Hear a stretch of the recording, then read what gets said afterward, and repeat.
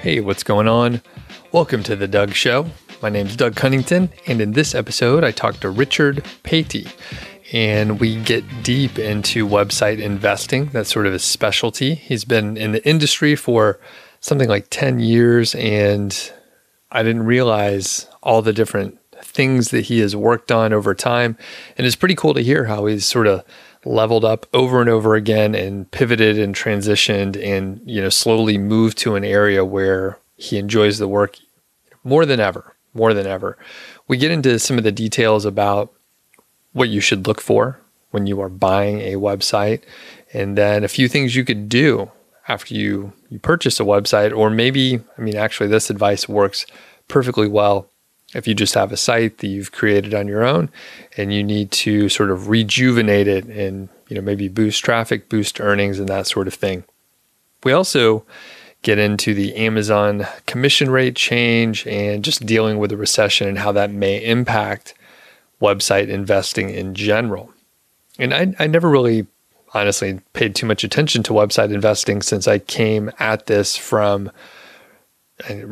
like square one. I had no, money to invest initially, and I bootstrapped everything, worked on sites on my own, didn't really outsource too much at the very beginning, and just grew my own site. So I wasn't really thinking, hey, I have hundreds of thousands of dollars to invest, and I'm going to buy a website. So I never really thought about that area of it. And maybe since I have that bootstrap mindset, I'm really not, even right now, I'm not thinking, hey, I want to go buy huge websites or anything really expensive.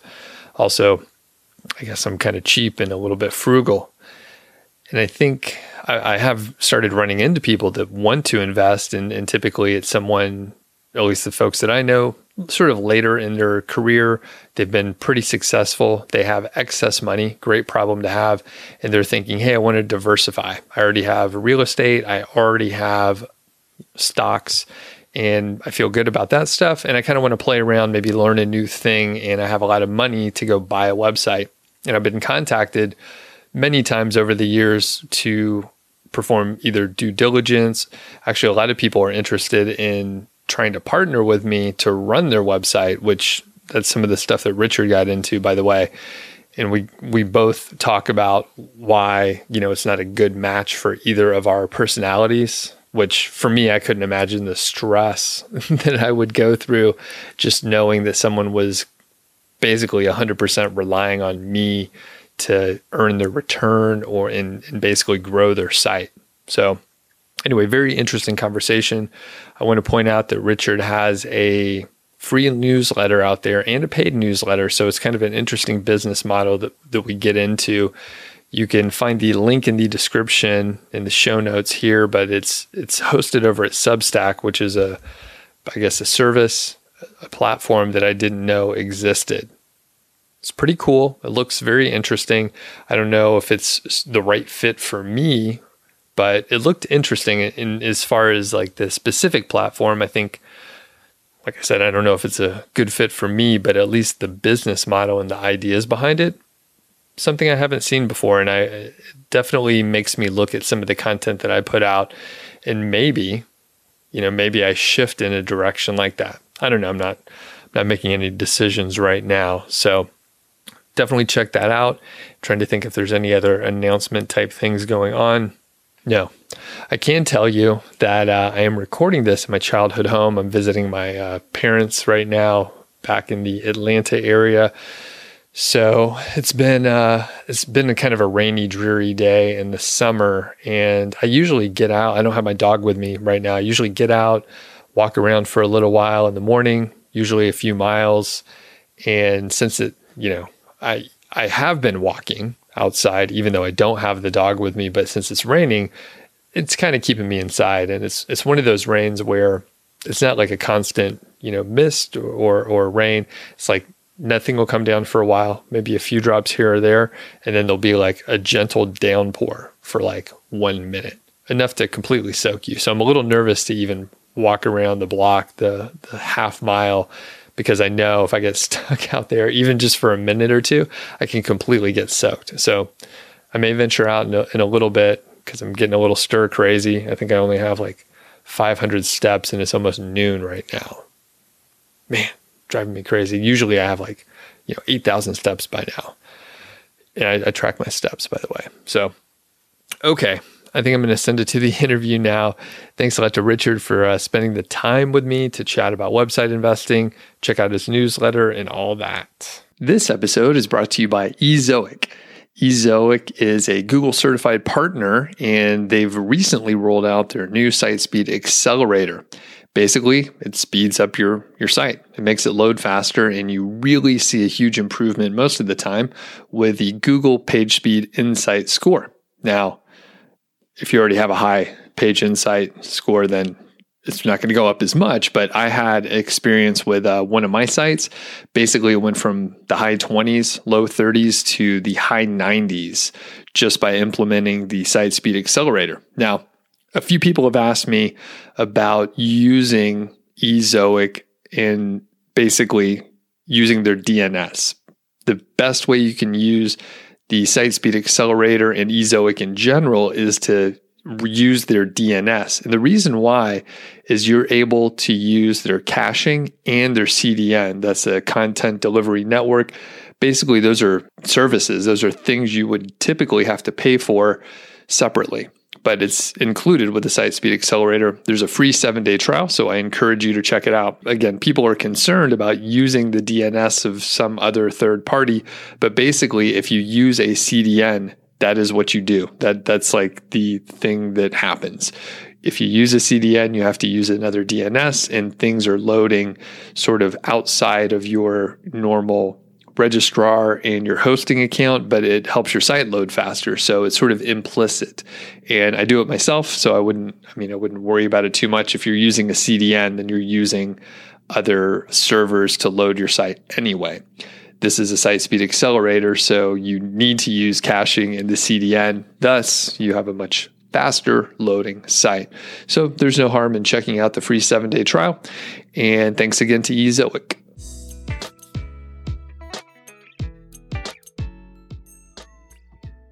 Hey, what's going on? It's Doug Cunnington here, and I'm with my friend Richard Patey. Welcome, Richard. How are you doing today? I'm doing well. Thanks for having me on, Doug. Of course. And we've actually known each other for a few years, but we haven't caught up in a while. So it's good to, hear your voice and see you live here.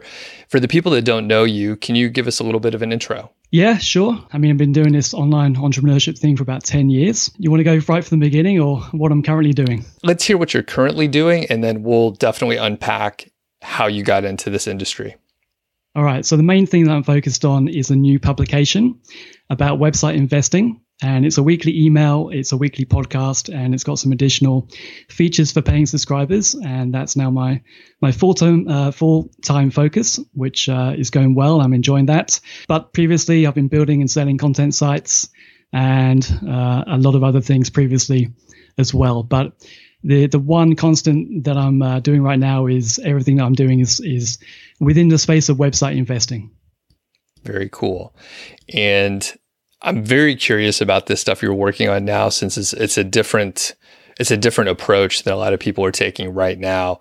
But we'll get to that later, because I am curious how you initially got into websites and working online in general 10 years ago. Sure. Sounds good. Yeah, so go for it. Tell how did you get in there? Yeah. How did I get into it? It was more, I was working a job and I didn't want to be doing that anymore. I was turning 30 and I was just thinking, what am I doing with my life? I was working in the charity sector and I wanted to start making money. I didn't feel like I was having an impact. So I turned 30, freaked out, quit my job, set up a company, not knowing anything in terms of what I was doing.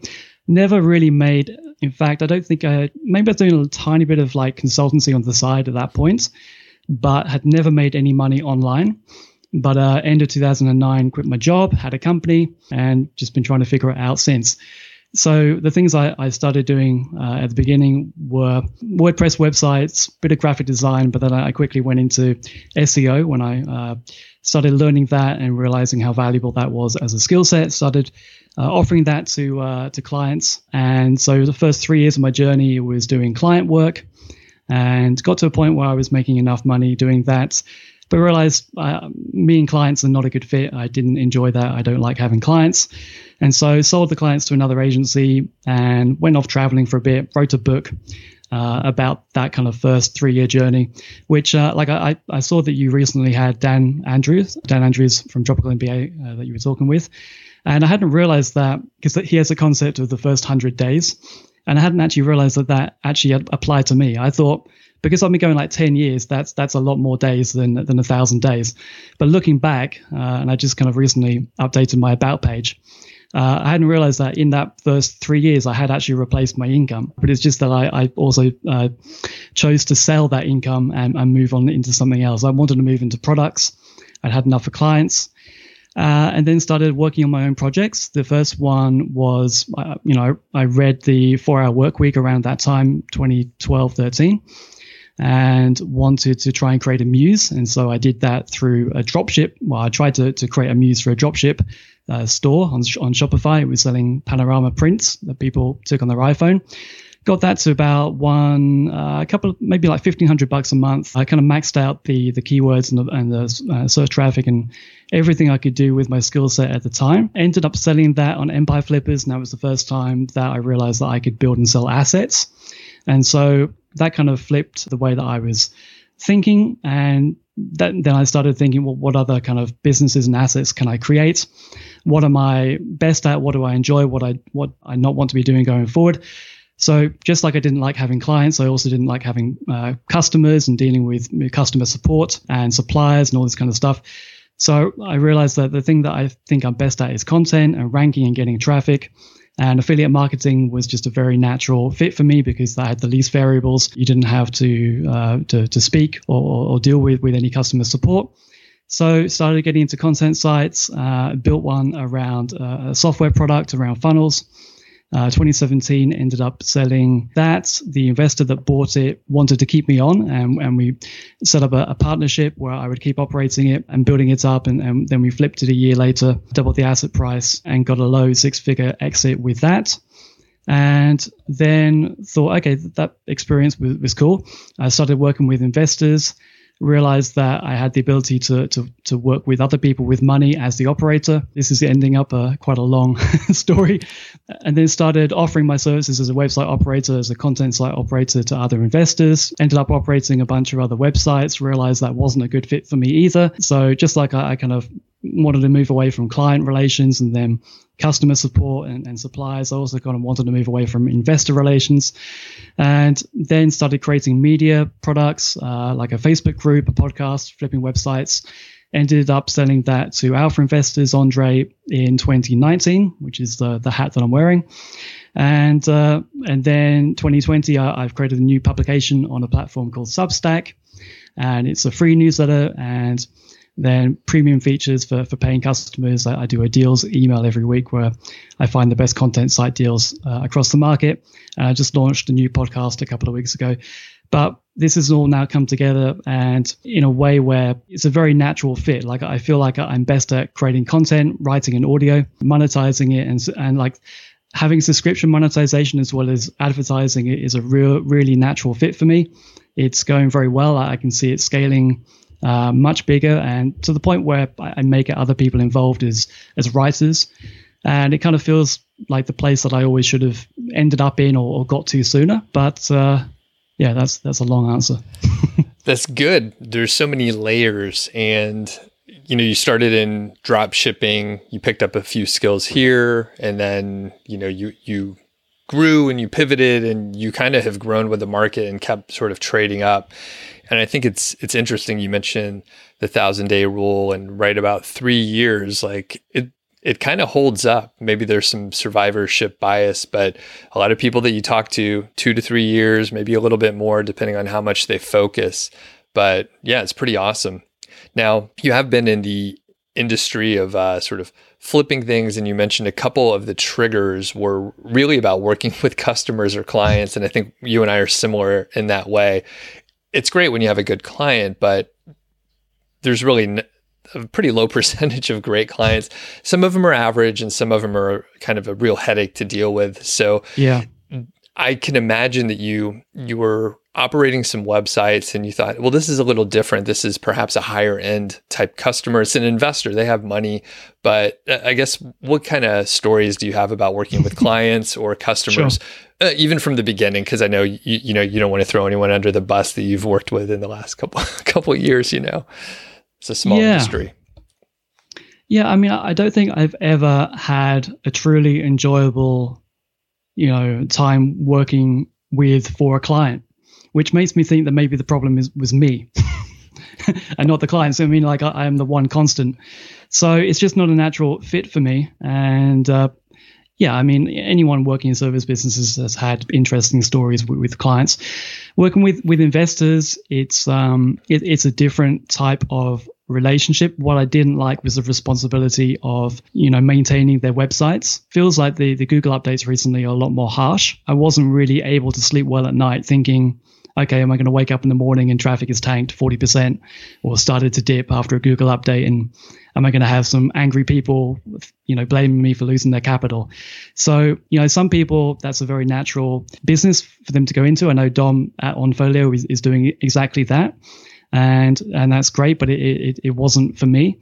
But publishing is, and having paid subscribers is just a really great fit. And I just need to focus on adding the most value to free and paid subscribers. And I can set that up in a way that, in terms of the relationship, how I want it. And I can, manage the access to me in the best way that I have in terms of previous businesses. And so this is a much better place for me. Indeed. Yeah. And I think, like you mentioned, Dom, who was on the show recently, I don't know if I could handle the stress of having like other people's money and they're relying on me to protect it, and not just protect it, but to grow it. And you're dealing with basically Google updates where we don't really know exactly what the trigger is. It's some sort of holistic, like all-encompassing thing that they're looking at. Probably, I don't know, but it's really hard to determine the issue and then fix it. There's like too many issues, or it's just a mystery. So I don't know how he sleeps, but it seems like he's doing a great job with it. Dom hires really well. So, he always builds a team that will have a lot of the responsibility. But yeah, for me, I was the operator. And, once you get hit by a Google update, that doesn't mean that you can recover. It doesn't mean that you've done something wrong or you're not doing something that competitors are doing that were not affected or that benefited. Sometimes you just can't get a site back. And, you may not even be able to explain that properly to some investors if they're new. And so, I could just see the downside risk of me doing that, and it wasn't a business that I wanted to do going forward. Yeah. Moving forward into the recession that we're in, I think we can call it a recession since it's like 2 quarters of declining, economy. What have you seen? Just the word on the street with this, as far as investing and money in the market, money coming out of the market, and that sort of thing. I think that, the buyer demand has reduced slightly. People are more wary of pulling the trigger on bigger deals. I think that there is more supply coming through in terms of people listing their deals, but the prices are not dropping yet. People are not feeling the crunch yet. Like a question that I've been wondering is, like, how many site builders do you think do this on the side and have a full-time job as well? I would think likely probably more, 50% or more, something around that. And so, in the UK, we have government support. We have furlough schemes, which is a word that I never knew previously. We have this around the world. And so whilst people are being supported and businesses are not going under, I think people are assuming that, maybe this coronavirus is just a blip. But I'm seeing it as a very big global impact. And like you say, I guess, we're into the second quarter of a recession now, depending on how you count it. But this has the potential to be huge. This has the potential to be a prolonged depression. And so I think that once the government support goes for propping up people's salaries and people start, really feeling a hit with their incomes, people are going to have to start liquidating assets and converting assets into cash. And So I think websites are no different. And I think that people are going to be having to sell their websites at some point and accepting lower multiples. I think the multiples are going to drop significantly over the next 3 to 6 months. And it would already be a buyer's market if sellers were not feeling pain yet. Mm-hmm. So I think the pain is about to come. If you are wanting to sell your website or having to sell your website, I think it's going to be at far lower multiples that we were used to seeing, like 2017, 2018, it was all sub 30x. It's only, 2019 and the start of this year was the highest it's ever been, where, previously you would never think about a multiple starting with a 4. But, 40x plus, we're starting to see that. So I think that's going to disappear for quite some time. And I think we could easily see sub 30 being the new norm, where, end of last year, start of this year, 34, 36 was pretty common, which I don't think it's been more core Google updates, but I think their impact has been more heavy.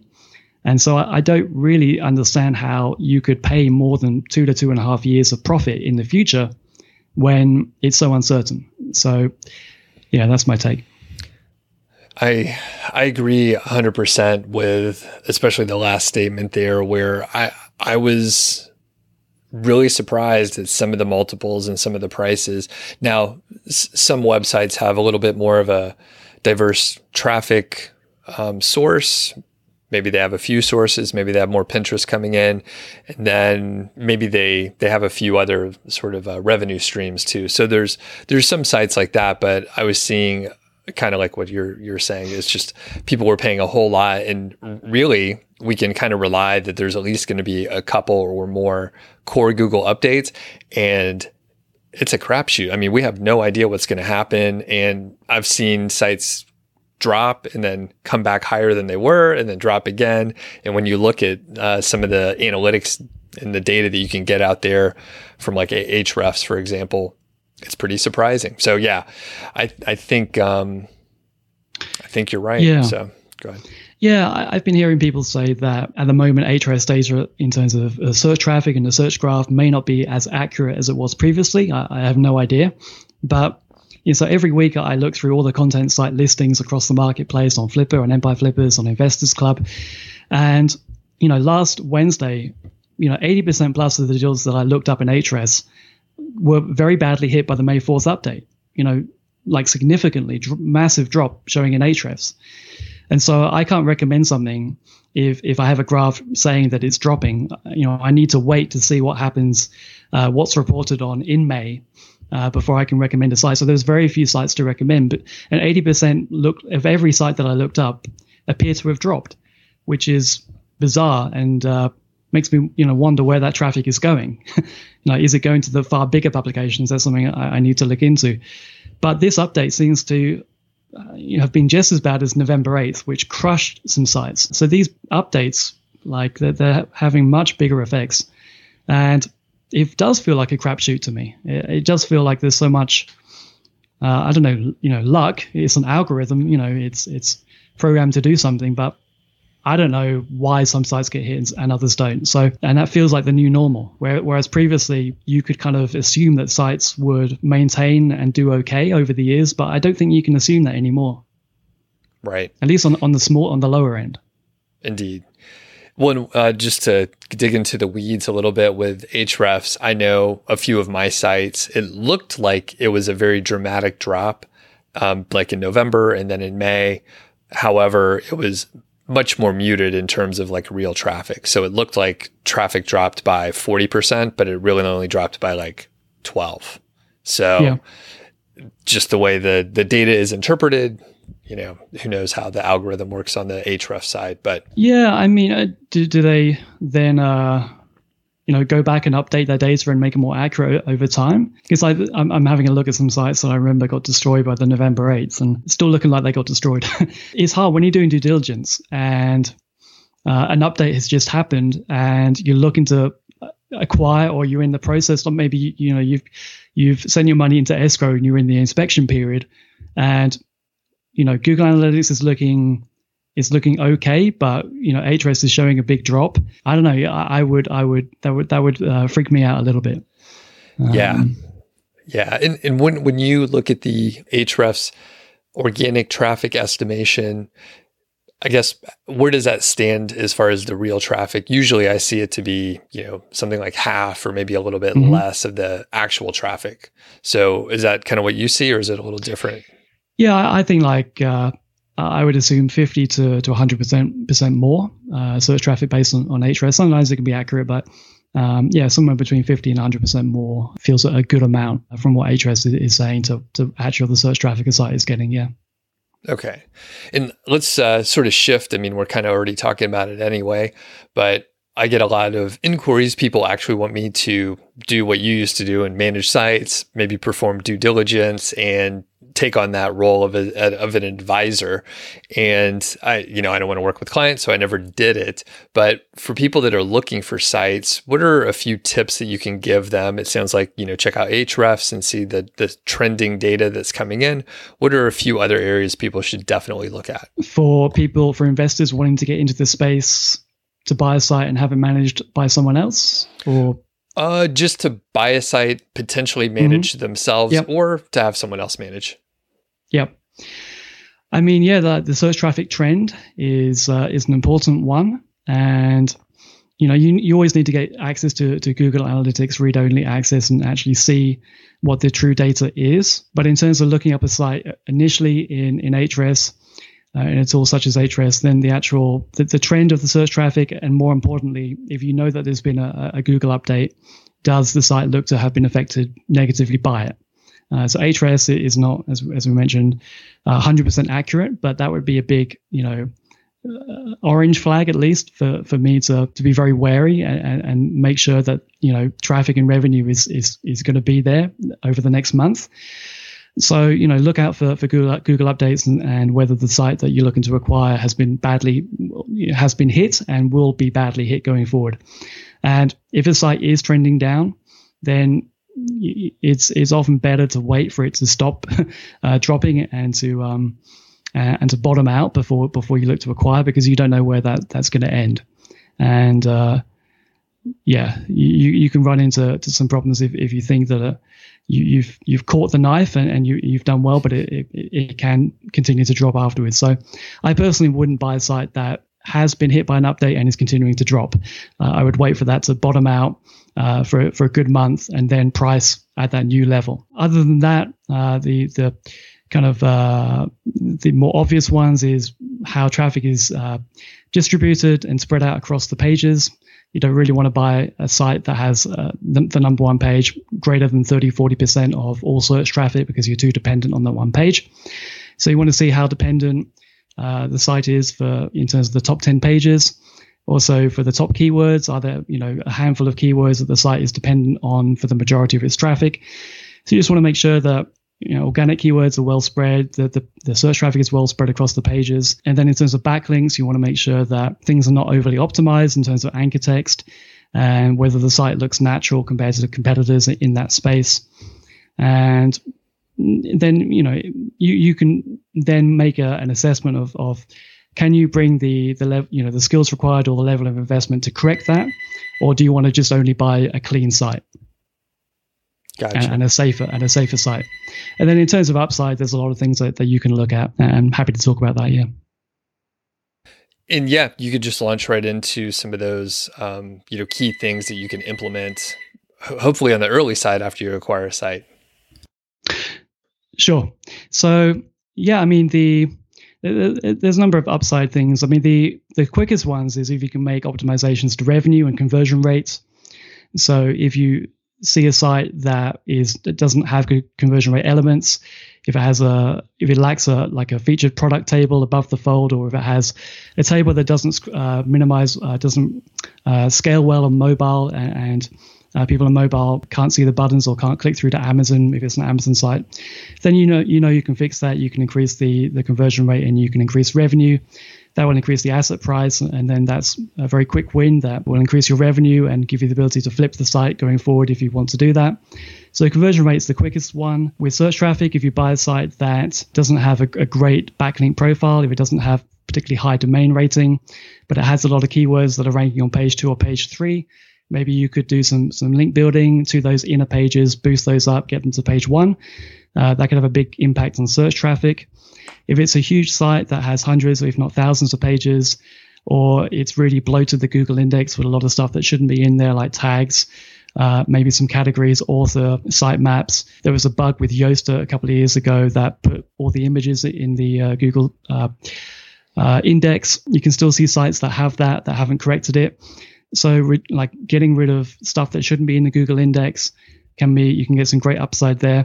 Also, if you're buying a site that has 1,000 pages, but maybe only the top 50, maybe the top 50 bring in 90% of search traffic, then you can do a lot of pruning and maybe even reduce, 2/3 of all the content in the Google index, delete those pages. If they have good content, you could then repurpose it, add it to an existing page, consolidate. If any of those pages have links, you can redirect them to pages that are doing better.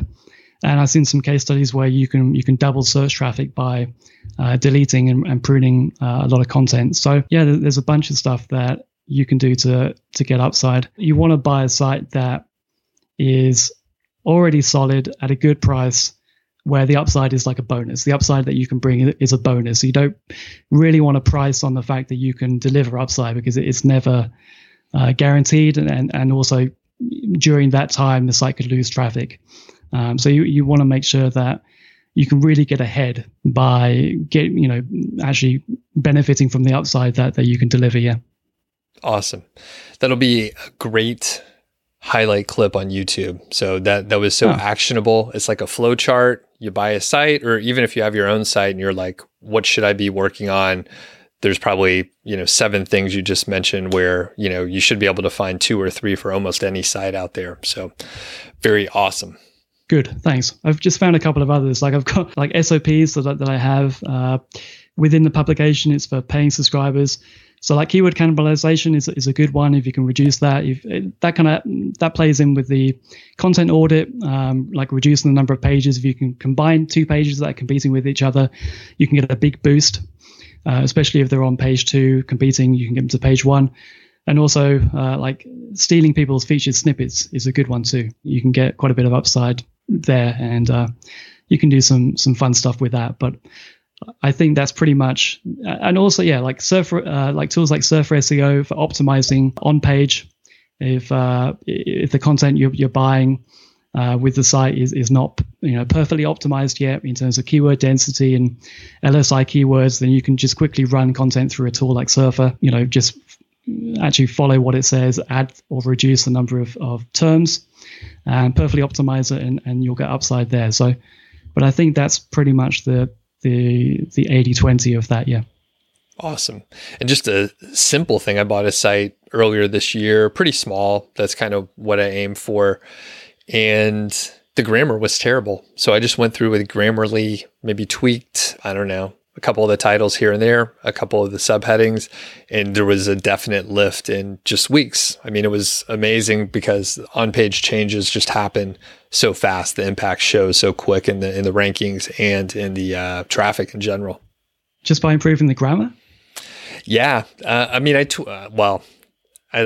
lumped in a couple things, but I improved the grammar and tweaked a couple of the subheadings, but no major like audit kind of thing. So interesting. Do you think that's because Google noticed that and likes to boost sites that have better content, better grammar, or do you think it was more people who landed on the page were appreciating the content more and trusted it more? I hadn't thought about that as a way to increase traffic or rankings, but I know a lot of content producers, they use tools like Hemingway to make sure that their content is at the right level of complexity. But that's interesting, yeah. And I think it's probably a combination of the two. And I probably got it in my head a few years ago that the grammar is quite important, but it does, I mean, you'll get better visitor interaction if it's written well. And I mean, there were just some misspelled words, like kind of just poorly written content that I just spruced up a little bit. So All right.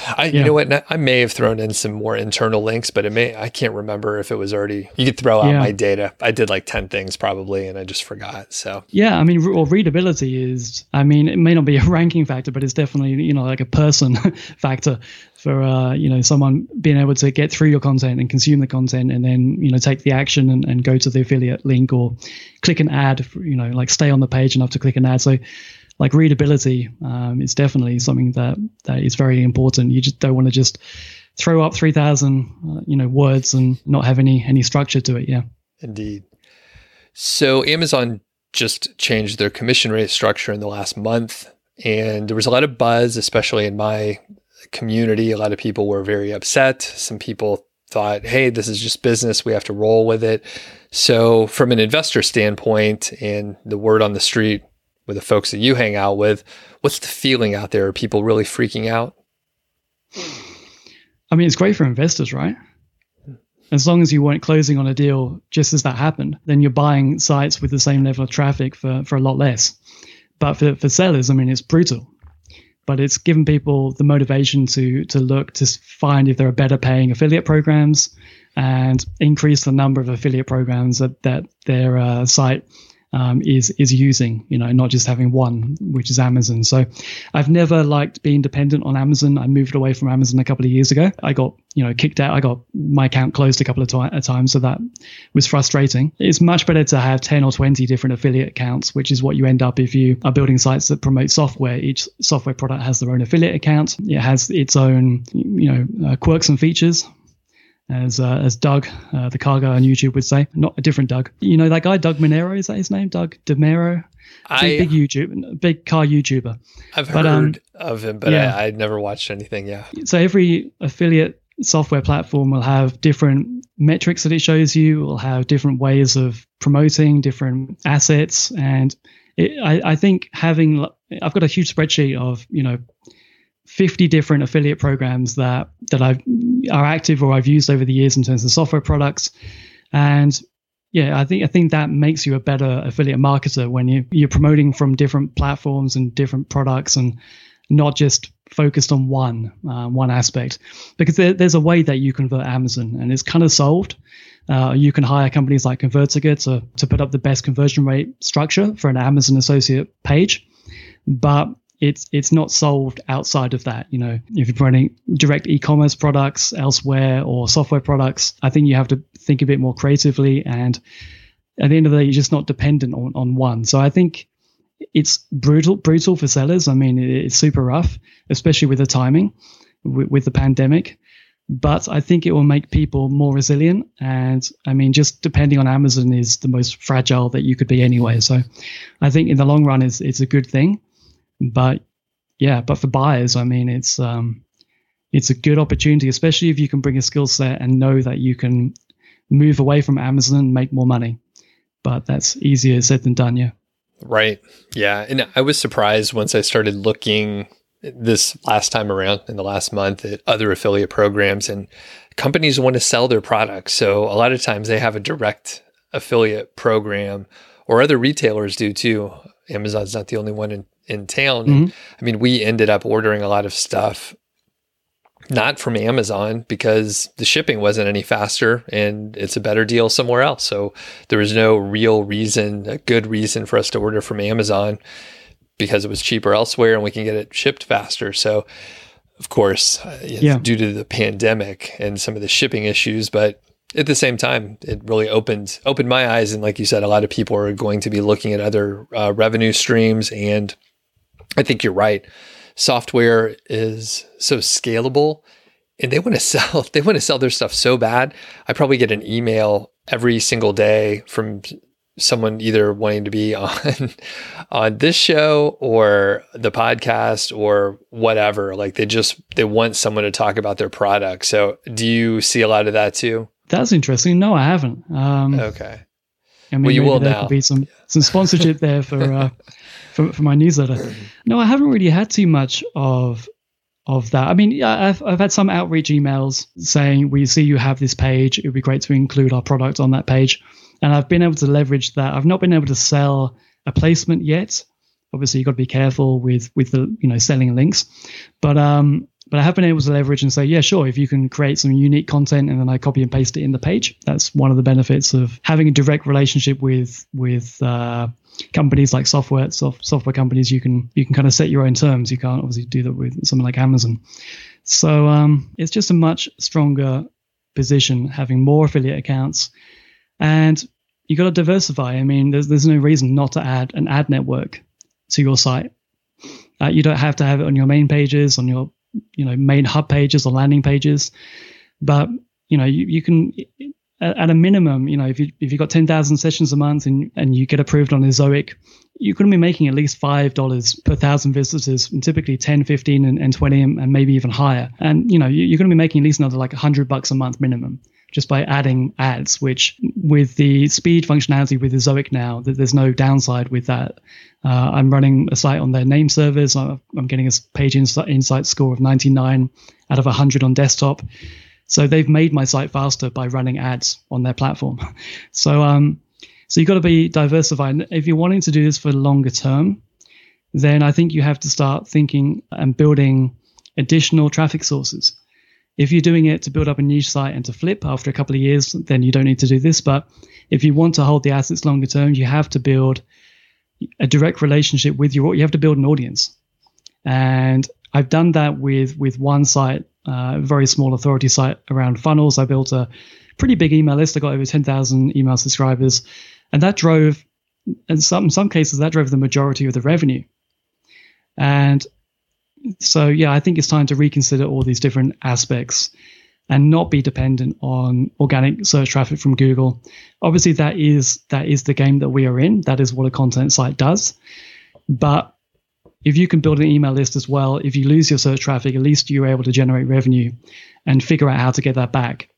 Because most Amazon associate sites you see listed in marketplaces, if they lose their search traffic, their revenue goes to zero. So you want to be less fragile, and like having subscribers in whatever form, I think is for me that's the best business model that you can have as a content site owner or a content creator. I think subscribers and potentially paying subscribers is the best model to focus on longer term, or at least to add as additional monetization channel and additional traffic channel as well. Yeah. Awesome. And are there any sort of keys that you look for in a niche or industry where you think, yes, there can be a community, we can build an email list, people will want to subscribe? Are there any like key aspects that you look for? I think that you can do this in any niche. I really do. But I think that you need to want to. So you're not going to build an audience and a community yourself as a site operator, as a content site builder, if you don't care about the niche that you're in. It won't happen. So if you want to do this and you want to be more anti-fragile, or trying to achieve the concept of anti-fragile, which is reading Nassim's books since the pandemic, then you should look to try and create an audience that can kind of carry you through bad times. And so like a Google update or like an Amazon update. So I think you can do this in any niche, but you need to care about it. You need to be, into the subject matter. You need to be passionate about it. And so it's not for everyone. I mean, niche sites, affiliate sites, it's not going to go away, and you can just do the keyword research. You can outsource the content. You can outsource the link building and rank a site and flip a site. And that's perfectly viable. But if, but you are at the two gods of Google and if it's Amazon site, Google and Amazon by doing that. So if you want to be able to sleep easier at night and hold these assets longer term, then building an email list, building an audience, getting return visitors is the way to go. And the platform that I've chosen for this newsletter is called Substack, and it's predominantly for writers and podcasters. But I can see the ability to make a full-time living creating publications like this, and actually not needing any of the technical stuff that comes with WordPress. Everything I'm doing now is on Substack. It's really refreshing. I think that anyone can create a full-time living in any niche doing this now. If you choose to do so, you just need to build up like a free subscriber list, a free email list first. You need to get to 1,000 to 2,000 email subscribers. I think is a good place. And then once people, learn about you, value your content, like what you're doing, want to support you, you can create premium content, paid content, and a percentage of those people are going to go with you. And so with Substack, they say aim for 10%. Other platforms, it's like 3 to 5%.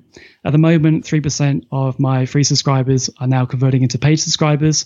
But I launched on Substack a few weeks ago, so that's now catching up. That's kind of rising quite quickly. That will level out. But yeah, so with what I'm doing, I now have companies sponsoring the newsletter. So I have ads. I'm able to drop in affiliate links, and I have a paid subscriber list as well. So there's 3 different types of monetization, and I own those subscribers in terms of the Stripe account, and it's not a Google play. Like, I don't care about search traffic at all.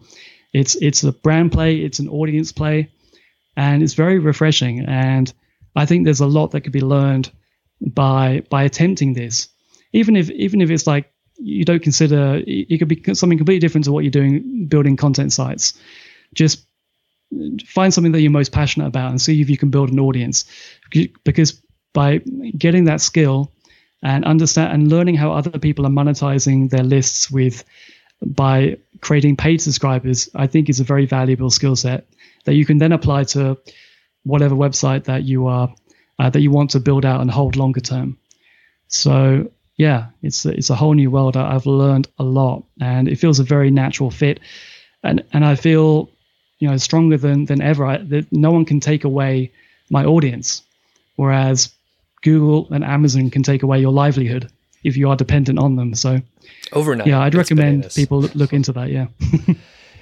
Yeah, and it's funny because like we said, we've known each other for a few years here, and I was like, what is he doing? Like, content is free out there. Everyone's giving it away for free, but it definitely makes it a not valueless, but it's a commodity where people don't really pay attention to it. And I didn't see the opportunity until just a couple of months ago. And now I see such a huge opportunity. It's ridiculous for so many people. And so with the podcast, what I'm doing now is the first 30 minutes is free for the free RSS feed that everyone gets. And then after that, it's for paying subscribers. I saw the Acquired podcast, Acquired.fm, which is to do with venture capital. They were doing that. I've seen a couple of others doing that, and thought, okay, this seems a pretty good way of doing it. You don't have to create additional content. You can just cut up the content that you're already creating and put part of it behind a paywall, and people are subscribing from it. Like, I sent a podcast episode on Friday. Directly from that one post, 5 people signed up as paid subscribers. I assume because they wanted to hear the second part of the episode. So yeah, you need to really, content has been seen as free, but I think you can reconceptualize your content as the product going forward, and not having to put out free content all the time in order to sell a course, or in order to sell, training or consultancy or services. The actual content can be the product that people value and will pay for. And yeah, just having done so much research and seen so many examples of people making 5 figures a month just through a newsletter, through a podcast, through building a community. There's so many examples. I have like a massive Trello list, and it's incredibly inspiring, and a real alternative to the grind, what can be a grind with, churning out new sites. Yeah. Or, and I'm just thinking like a normal narcissistic person. I'm thinking, oh, how does this apply to me? Of course. But I'm thinking of all the content that I put out, which I enjoy a lot, but I'll say something, which I think it'll be okay. So we're 44 minutes in. YouTube is really weird because there's so many distractions. There's a lot of morons on YouTube that watch like the first 2 minutes of my video, which if you're watching this now, you're not a moron. You're awesome. Thanks for watching. And then the podcast listeners, as you know, they're great. Podcast listeners are so engaged. I mean, I'm one myself and I love podcasts in general. So it totally makes sense. And especially with the fact that there's so much content, if someone actually, pay, how much is a subscription? Yeah, so I've priced it at $49 a month because the offering that I was leading with was this deals newsletter. So every week I do research across the whole market and I create the best content site deals. That's pretty time intensive and pretty valuable. I get access to deals that other people would have to, pay for membership access or pay for a deposit to get. So, I think a valuable thing. But if I were to do it again, I would have priced it slightly less and have a much higher percentage of paying subscribers to free subscribers. But people who are just doing like podcasts, they typically charge $10 a month. But if you have a look at substack.com/discover, you'll see the top 25 publications. You'll see how many subscribers they have and what they charge in all different types of categories. And it really is possible to get people paying for content that you're probably already putting out. And the beauty with tying everything together into a platform like Substack, and I think Substack is pretty unique, is that your free newsletter promotes your everything kind of drives everything else. So you get free subscribers because you're putting out a good weekly newsletter. Because of that, they then receive your podcast episodes, because every post that you publish on Substack, it gets pushed out to the web and it gets pushed out to email. So people can share your newsletter on the web, which is amazing because normally when you send a newsletter, it gets lost. And people also then receive your audio content, which is just a post where you upload an MP3. It looks exactly the same. And everything just helps everything else. Everything grows everything else. Your email, your newsletter drives your podcast episodes. It's a great platform to be on. And there are plenty of other alternatives as well. But I see a lot of people doing a lot of jointed efforts with, blog content, newsletter, YouTube channel, podcast, different feeds. There's a lot of upside by bringing it all together. And people would be surprised how many people would be happy to support that. And once you kind of focus on one area and bring it all together, it's a lot more easily consumed and visible and obvious to people. And you can demonstrate your value a lot better. So, like, I'm not putting out any more content on my personal site now. Like my personal site, my WordPress site, that's kind of done. So it's interesting. It's really, because I've been SEO guy for up to now, but nothing I'm doing right now going forward is an SEO play with this publication. But you can get these to very sizable, revenue numbers and subscriber numbers. I mean, the top newsletters that I follow, Morning Brew has 2 million subscribers. Last I heard, 20 million revenue. And that's just from advertising. They don't have a paid part to that. Amazing. The Hustle newsletter has a paid part called Trends, but these can be really big businesses. And then they're doing nothing more than what you're already currently doing, what I was doing, that I've now repackaged. It's kind of blown my mind that there's this opportunity that was not visible to me, and a lot of other people are not seeing this. But this is.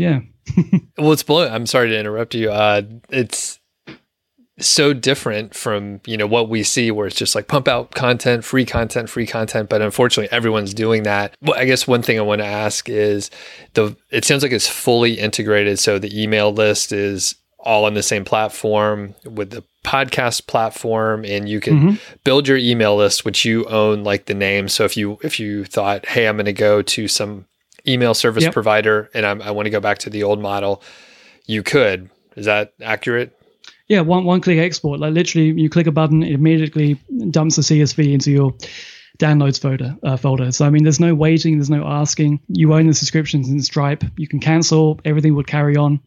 I'm assuming they're a platform. They support creators. They want to support people. So I'm sure there's a way that you could very easily take everything with you. Yeah, everything's there. So yeah, it hosts your podcast. So I no longer pay for an email provider, or I have no autoresponders. It's very freeing. Feels very free. The only software that I'm paying for now is Substack.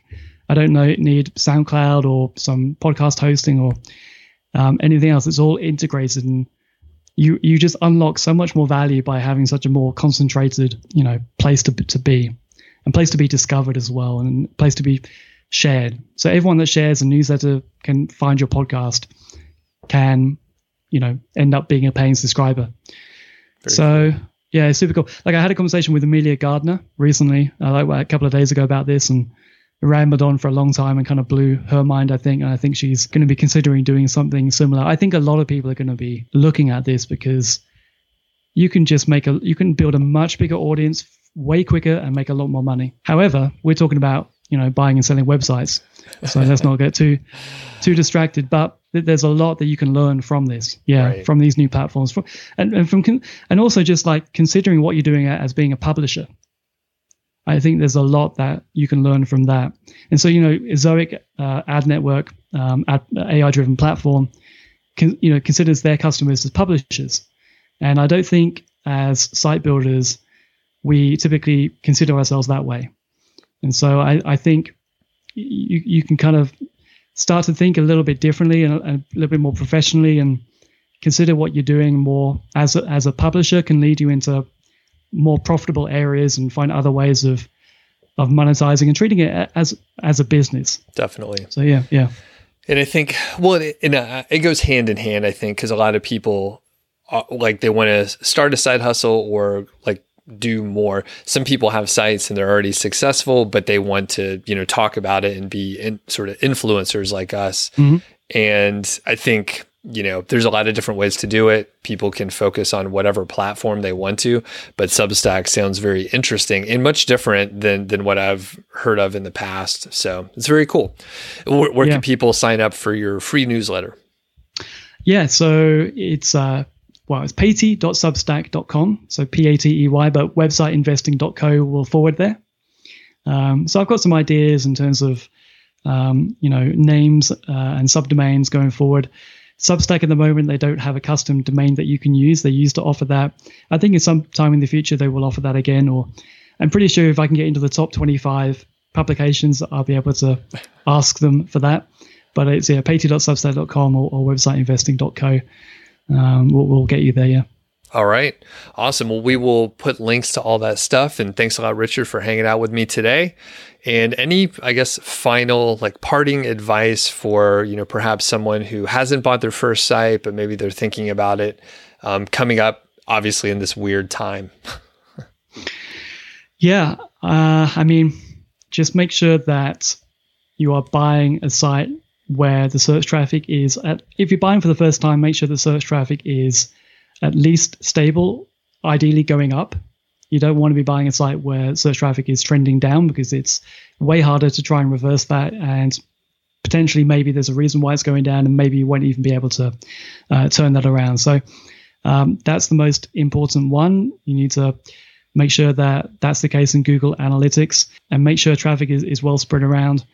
Backlink profile, you can do more to optimize that, and if there are issues there, that can be corrected. Content quality can be upgraded as well. So, yeah, I would say how search traffic is doing, how the traffic is spread across, and whether you have a good feel and vibe with the seller. I think that's the most important thing.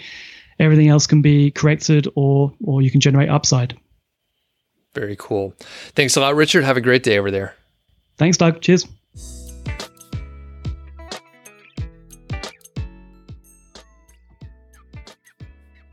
That was Richard Patey, and thanks a lot for checking out that episode. You should read his newsletter, go sign up, and you can check out his podcast as well. It's all linked up in the same area over there at Substack. So pretty cool platform that they're running over there. I did not even know it existed at all, but seems interesting. It'll be cool to see, where Richard goes with it, and how successful it is for him. I think it's an awesome business model, because I know just on the the podcast front and YouTube in general, I put out a lot of content, and I know some of it's pretty good, I hope, but I know that some of it is very insider, and I probably lose a few people when I go really deep on topics. But I also know those are the topics where the people that understand it, they really get into it. And I wonder if that is sort of an area where I can have sort of specialized content where I put a little more time into it, and it is much deeper. Richard talked a lot about the specific things that he puts in his newsletter and why it's so valuable. Completely makes sense to me. And I think there's potentially something there that I could work with as well. And I know, well, I don't want to ramble on too much about potential business shifts and ideas that I have, but on YouTube, they have the concept of memberships. So it's something that they've rolled out in the last couple of years, and my channel is eligible for that, but I haven't pulled the trigger. But I could do potentially, video obviously has a completely different format, a different audience. And I think video teardowns of specific websites could be interesting. That's some of the most popular content. People really like it, but it also takes a long time to put together. And it's sort of a thing where I don't necessarily want to go find random sites and audit them for public consumption. Not a super nice thing to do, because there's a lot of details and stuff that I may talk about. So I usually only review sites that are public sites. There's only a handful of sort of public sites where, I wouldn't be, violating any sort of, code of conduct, some arbitrary code of conduct that I'm making up in my mind. But anyway, a lot of cool stuff out there. And I think I'm going to leave it at that for today. I do want to call for questions. I'm going to be doing some mailbag questions. You could leave a voicemail. You could shoot me an email. I have quite a few, people have been sending in questions. I always get a kind of a flow of questions in each day. So great to get voicemails. If you want to leave me a voicemail, that's awesome. I think the time limit is 3 minutes for my voicemail service. It's just a Google Voice account. So you call in, leave a voicemail, and then I'll be able to play it on the air. So if you have any questions, the great part is if you have the question, probably hundreds of other people have a question too. So go ahead and send it in. I'm going to try and put together a few episodes, and I usually give you a shout out, usually just first name, but you know who you are. Have a great day out there. We'll talk to you soon.